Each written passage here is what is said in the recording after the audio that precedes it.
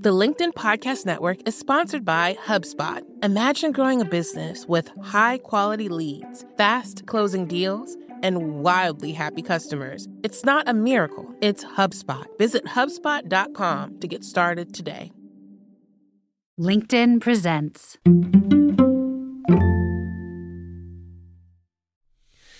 From entrepreneurship to global business leadership, from challenges to self-discovery to our ever-changing future, what separates those who win and those who get passed by? This is the Yes Factor with Winnie Sun. Have you been told to avoid stress at all costs? That sometimes even experiencing stress can feel like its own failure? But hold up. We know that having stress is totally normal, and it's not reasonable to think that we won't have it in our busy lives. My longtime friend John Lim, who you may recognize from his popular podcast and Twitter following, introduced me to Dr. Deborah Gaboa, who goes by Dr. G. She says, "All change is stressful, even the good ones." This is a quote from her new book, From Stress to Resilient. So let's get right to answering this question. Why is change stressful? And what strategies should we deploy to combat stress? Please welcome Dr. G. So welcome, Dr. G, to the show. How are you? I'm wonderful. Thanks so much for having me back, Winnie. Well, it is such a treat. I mean, I love having you. I know you've helped us so many times on our tweet chat as well. This is a big topic. And, for those of you who say, wow, Dr. G looks really familiar, you've seen her. She's been on to Today's Show, Good Morning America. She's the resilience expert for the doctors, board certified attending family physician, and she's fluent in American Sign Language as well. Graduate of University of Pittsburgh School of Medicine, Carnegie Mellon. And this is what's really cool. Dr. G, we got to talk about this. Chicago Second City Improv Theater? Absolutely. I mean, honestly, that's something that I've always wanted to do, but I'm so happy to hear that you've done that. We got to talk about that. It was a really fantastic experience. And thanks to everybody in your audience who's welcoming me. You guys have such a warm group here.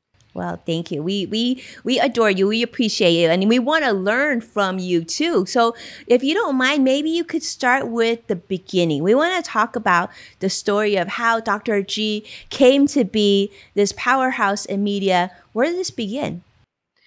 So I'm a family doctor, right? Like you go to your family doctor, I see kids and their parents and their grandparents, and in some cases, their great-grandparents at a federally qualified health center, not real far from my house. I live in the city of Pittsburgh.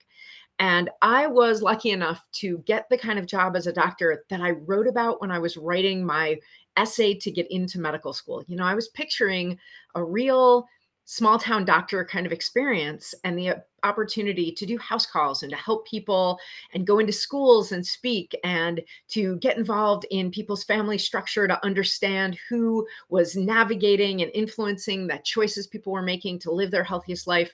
And I've been lucky enough to do all that.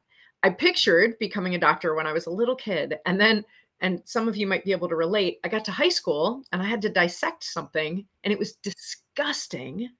And I thought, oh, well, I obviously can't be a doctor. Not knowing that a lot of kids in puberty have a really strong gag reflex and find a lot of things disgusting that they handle just fine later in life. So I went into theater. I had been working in theater at my high school and I loved it. And then I found out you could go to college for that. So I did. And I graduated with a bachelor's in drama, and I got some amazing work. I worked at Deaf West Theater Company in Los Angeles. That's how I got my interest in some of my skills in sign language. And I worked at Santa Monica Playhouse, and I worked in Wichita and Seattle and Chicago. When I started working in Chicago, one of the jobs that I got, and actually the last job I had in theater for a couple of years, was at Second City Improv Company. It's a long story in and of itself, but it was a really incredible experience. I worked with some amazing people who were not famous at the time, but some of them are pretty famous now. And when I had been there for a couple of years, I realized that I'd kind of peaked in the theater world. I could stay there, and it was fantastic. But I thought one of the things I was really interested in was healthcare. I had been volunteering on an ambulance as an emergency medical technician, and I loved the urgency and the the need. So I called up Northwestern's medical school one day. This is before the internet, right? So I get this woman on the phone and I say, "Hey, I'm thinking of applying to medical school. What's required?" Thinking she's going to say, biology and chemistry. And she says, "A bachelor's." I said, "In what?" And she said, "College." I said, "I totally have one of those." So I did have to take a few science classes while I was applying, and I picked up the rest of the certification I needed to become an American Sign Language interpreter. And then I went to medical school. And once I became a doctor, after a few years of really feeling like, okay, I have a sense of what I'm doing, I started to notice that there was this gap between helping people feel better and helping them truly be well. And I've never stopped practicing as a physician, but I also, because I worked part-time as a medical doctor, dove into the research on what's in that gap. What's in that gap between getting better from an illness or an injury or a stressor and actually being well. And the medical literature names that gap often as patient resilience, which I'll admit sounds a little bit like a cop-out, I think.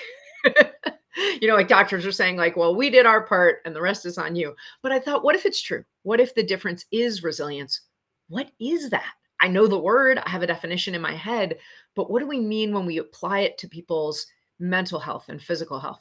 So I went to some experts and started doing research actually with a doctoral lab at Carnegie Mellon University's business school, because in business, we're really interested in people's resilience and what helps us to navigate change. And I stress that word because it turns out that resilience isn't only about navigating difficulty or adversity. It is necessary for navigating all change. Powerful to consider like your background and the having, well, in some ways it was sort of a pivot because you couldn't deal with a dissection, and then you didn't think that you would be a doctor, and all of a sudden you decided that this was the route that you wanted to take. This is huge, and I love the fact that you're studying something that we can all relate to. Dr. G, burnout is so real, and I think if anything, the last two plus years has really demonstrated the impact, right, of how much we can take, how each of us can take, and how much we cannot take, and at what place do we have to say, okay, we need to pause. And I want to talk about your new book. Can we talk about your new book? Yes, I would love to talk about my new book. All right, I want to talk about your new book because I want to talk about this line, which I thought was really powerful, and that is that all change is stressful, even the good ones. Okay, all change is stressful, even the good ones. You got to explain this to me. So, okay, Winnie, challenge me. What's the best change you can think of that sounds like it shouldn't be stressful at all because it would only be amazing? Like there are a lot of choices, but what's a change you can think of that's like only good news? Good news. Okay, no more COVID. That to me is like the biggest. No more COVID. Great example. So COVID happened and people prayed for, hoped for, worked for an end to the pandemic, right? Then along came scientists who said, we have created a vaccine. Now, however you feel about the vaccine, you can recognize that even while people thought like, oh, well, I really want an end to the pandemic, they also thought, wait. Even people like me, I'm a doctor, I'm very pro-vax. Even I thought, wait. This feels scary to me. And this is because the brain has a million functions, but one job. Our brains have one job, and that job is to keep us alive. The good news is we are currently alive. The bad news is it makes our brains skeptical of all change, even winning $1 million, even getting a big grant, even finding the relationship of your dreams, even having babies, whatever positive thing, ending the pandemic. Our brain still says, wait, even while you might be feeling relieved, excited, happy, it has 3 reflexes to make sure that this change isn't going to be the thing that kills us. So it says, wait, what could we lose? Can we really trust it? And what's going to be uncomfortable about it? Those 3 reflexes, loss, distrust, and discomfort, are our brain's way of keeping us safe in the face of change. Well, that, I mean, it makes sense when you frame it that way, right? I think, but during that time, you're not even sure. I remember when we found out about the vaccine, right? Deciding and thinking, okay, well, I did get the shot, I got the booster as well. But every time there was that fear and that concern. I think a lot of people feel that way today. So let's talk about that, like your book. So what was the inspiration to this new book? What I was looking for, I am a family doctor, which means, I thought about going into emergency medicine because I'd been an EMT and I love work on ambulances, but I'm in an emergency room. You go in, you see that doctor once, they do their best for you and they send you on your way. And chances are, with luck, you never see them again. As a family doctor, I'm in relationship with my patients. I hear what's going on. I ask them questions. They tell me things that they're experiencing. Together, we come up with a plan that, with my expertise in medicine and their expertise in themselves, in their own bodies, we think has a good chance of making things better. And then they go try it and they come back and we work on it some more. And I am really lucky to get to consult with corporations and speak on large stages. But one of the things that I find frustrating about that is it's a unidirectional relationship sometimes. Not so much consulting, but even there, I'm consulting with leadership, but I'm often handing resources to the people who work in those companies and never getting that feedback or able to pivot, like you mentioned, to be flexible and compassionate about what will or won't work for that person. So I wrote this book as a tool for adults to use. And at the end of every section, if you choose to, you can click the link or follow the QR code and come to my site and tell me how it went. And we can come up together with your next steps. Oh, I love that. So it's like a book, but there's engagement, which I think is critical, Yeah. right? Because a lot of times we read these books that provide a lot of value, but there's not an ask or an activity for us to do. So it continues that conversation. So it's almost like getting our own Dr. G, but on a digital platform in addition to the book. So let's talk about that. So what's the answer? Like when you think about all that's gone on during the last few years, so many people are experiencing burnout, right? It's still not back to normal. We have families that haven't seen it. I actually spoke with a colleague yesterday and she says, Winnie, my family's in Canada. She says it takes 3 planes to get to see her family, her parents in Canada. So her kids haven't seen their grandparents now going on, 2+ years. And she says what we do now is we simply FaceTime every day. What's the answer? Like for a lot of people that feel sort of overwhelmed and needing that little bit of nugget, what would you say? When we have to navigate change, I defined resilience, right, as that ability to navigate change. It isn't actually that most people have faced one particular overwhelming change that they absolutely can't think of a single thing and they're totally overwhelmed and they're stuck. It's the proverb, the idea of death by 1,000 paper cuts. It's that people have been overwhelmed. There's something coming from here and now there's something coming from here. And then there's a big stressor and I can but what about the things coming from the other directions? People feel, the word you used is exactly right, overwhelmed. What they need is to feel less winded, to be able to keep walking up these stairs, because we know that if we want to achieve more in life, have better relationships, stay in connection with our company, our mission, with our family, we need to be able to handle change as it comes. And yet they need to be in better mental health shape so that they don't feel as overwhelmed. This is not me saying that if someone is suffering from a mental illness, that they weren't in good enough shape. Mental illness is real. Mental illness chronically affects 18% of adults and 18% of kids. But mental distress, that feeling of overwhelm, that affects almost everyone at one point or another in their childhood and in their adulthood.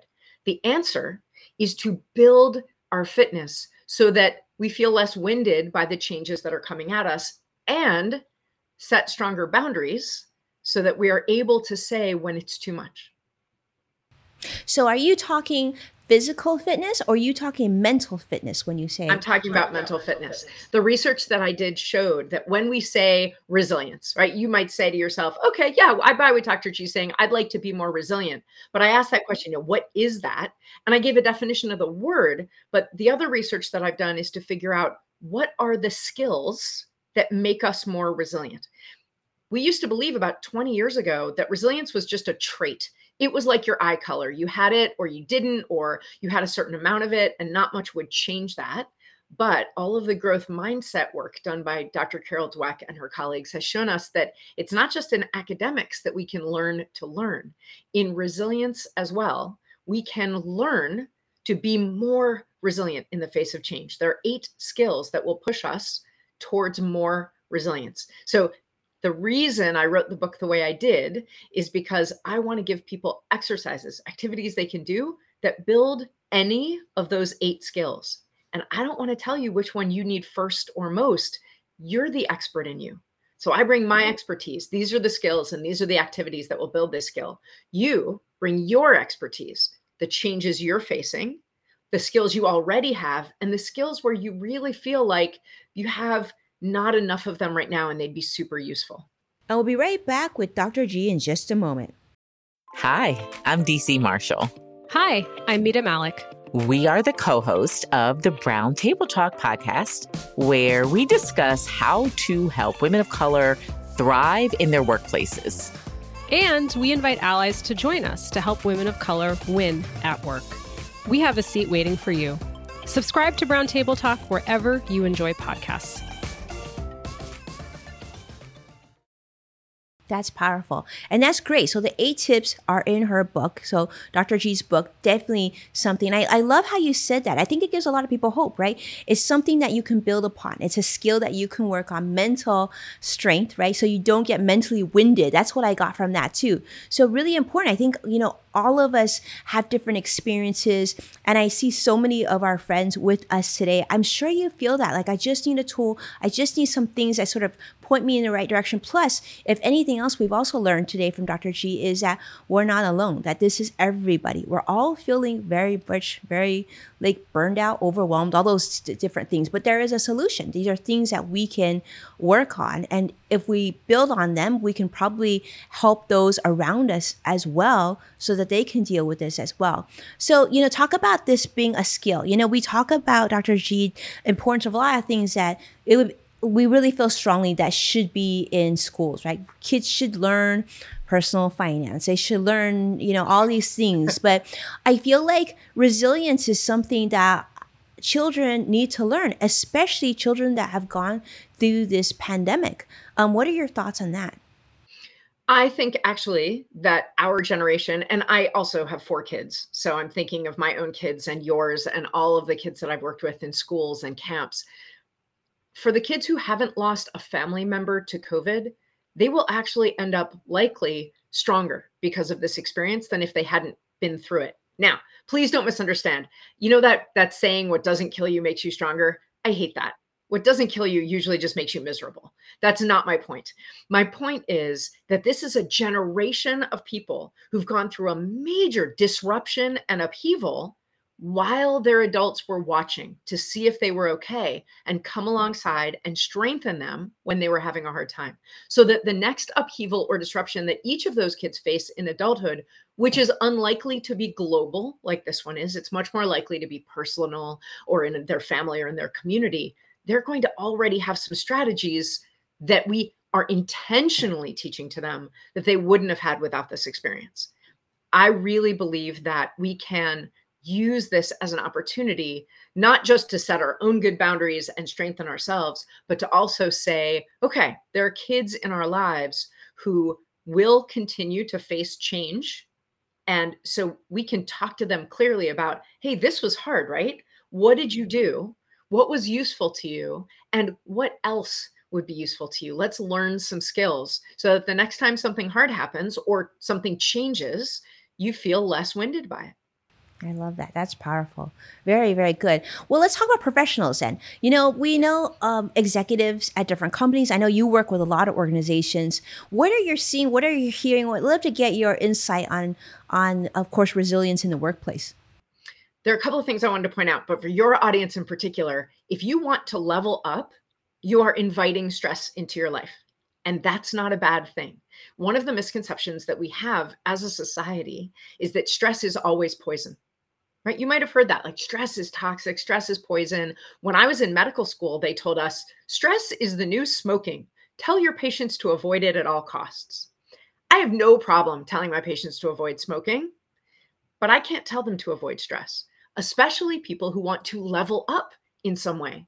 Because remember, I said all change is stressful. That means applying for a new grant, applying for a new job, pitching a new client, deciding to offer a new service or to start coaching or to consult. Every single change is stressful. But if you don't change, you can never level up. You can't level up in your own philosophy. You can't level up in your work. You can't level up in your relationships.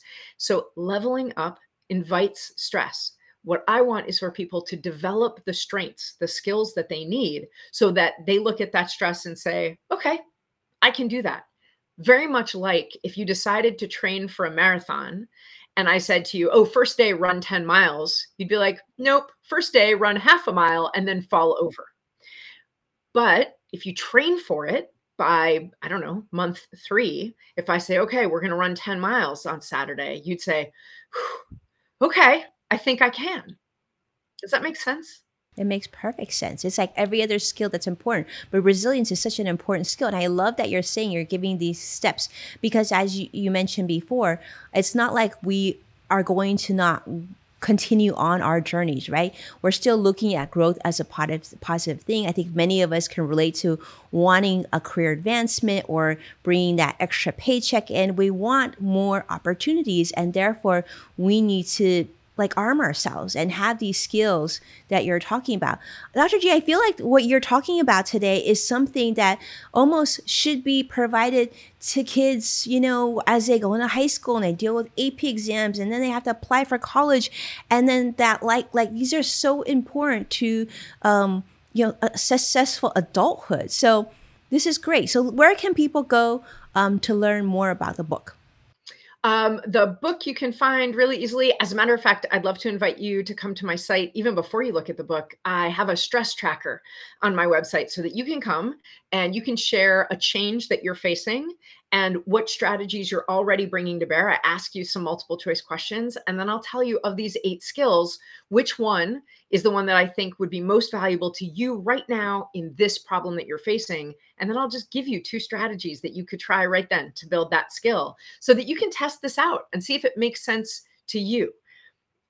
When you think about all of this change, when you think about it from a work standpoint, when you think about it as a professional, the other thing I want to point out is if we have this idea that stress is always poison, then if you stress anyone else out, you must be the villain.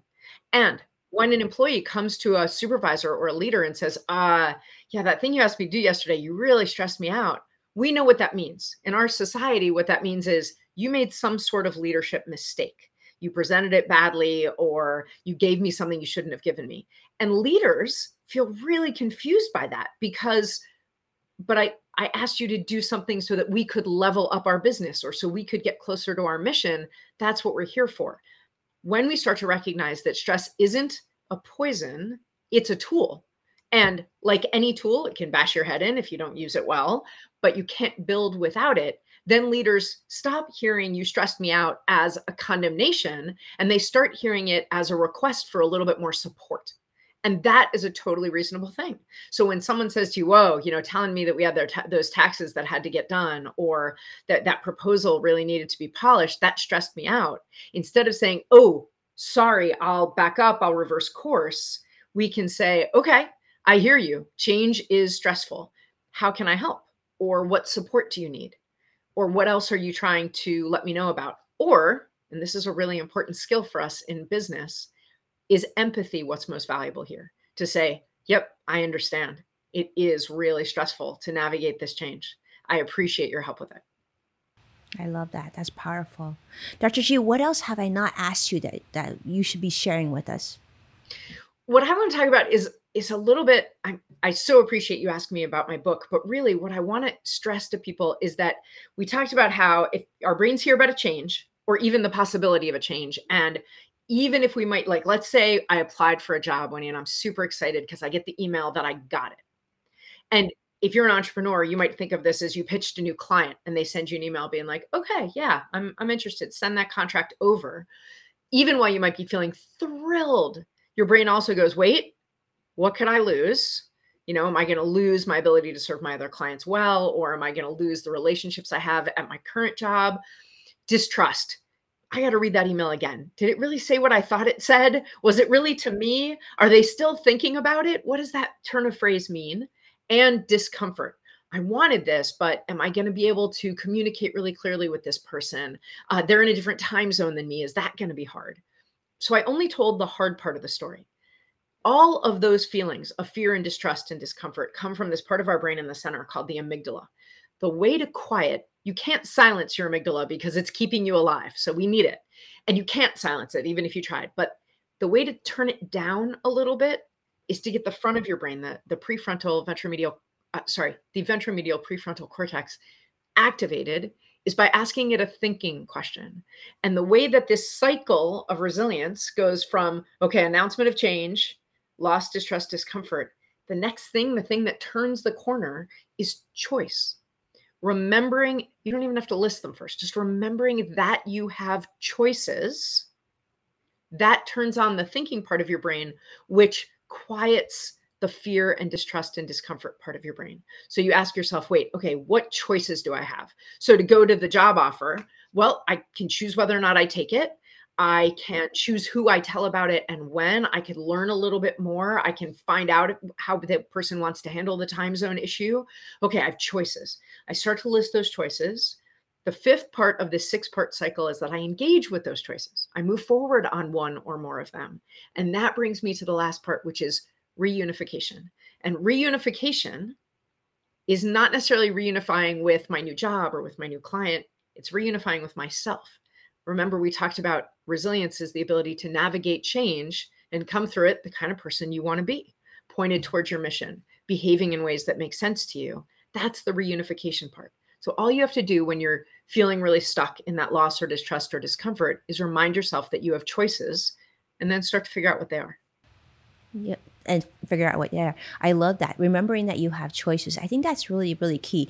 I think that I kind of relate that to a lot of what we're going through with the financial markets right now, where there's so many financial stresses and people are worried about their retirement, whether they're going to be able to send their kids to college and, whether they need to take on a second job or look at another income stream.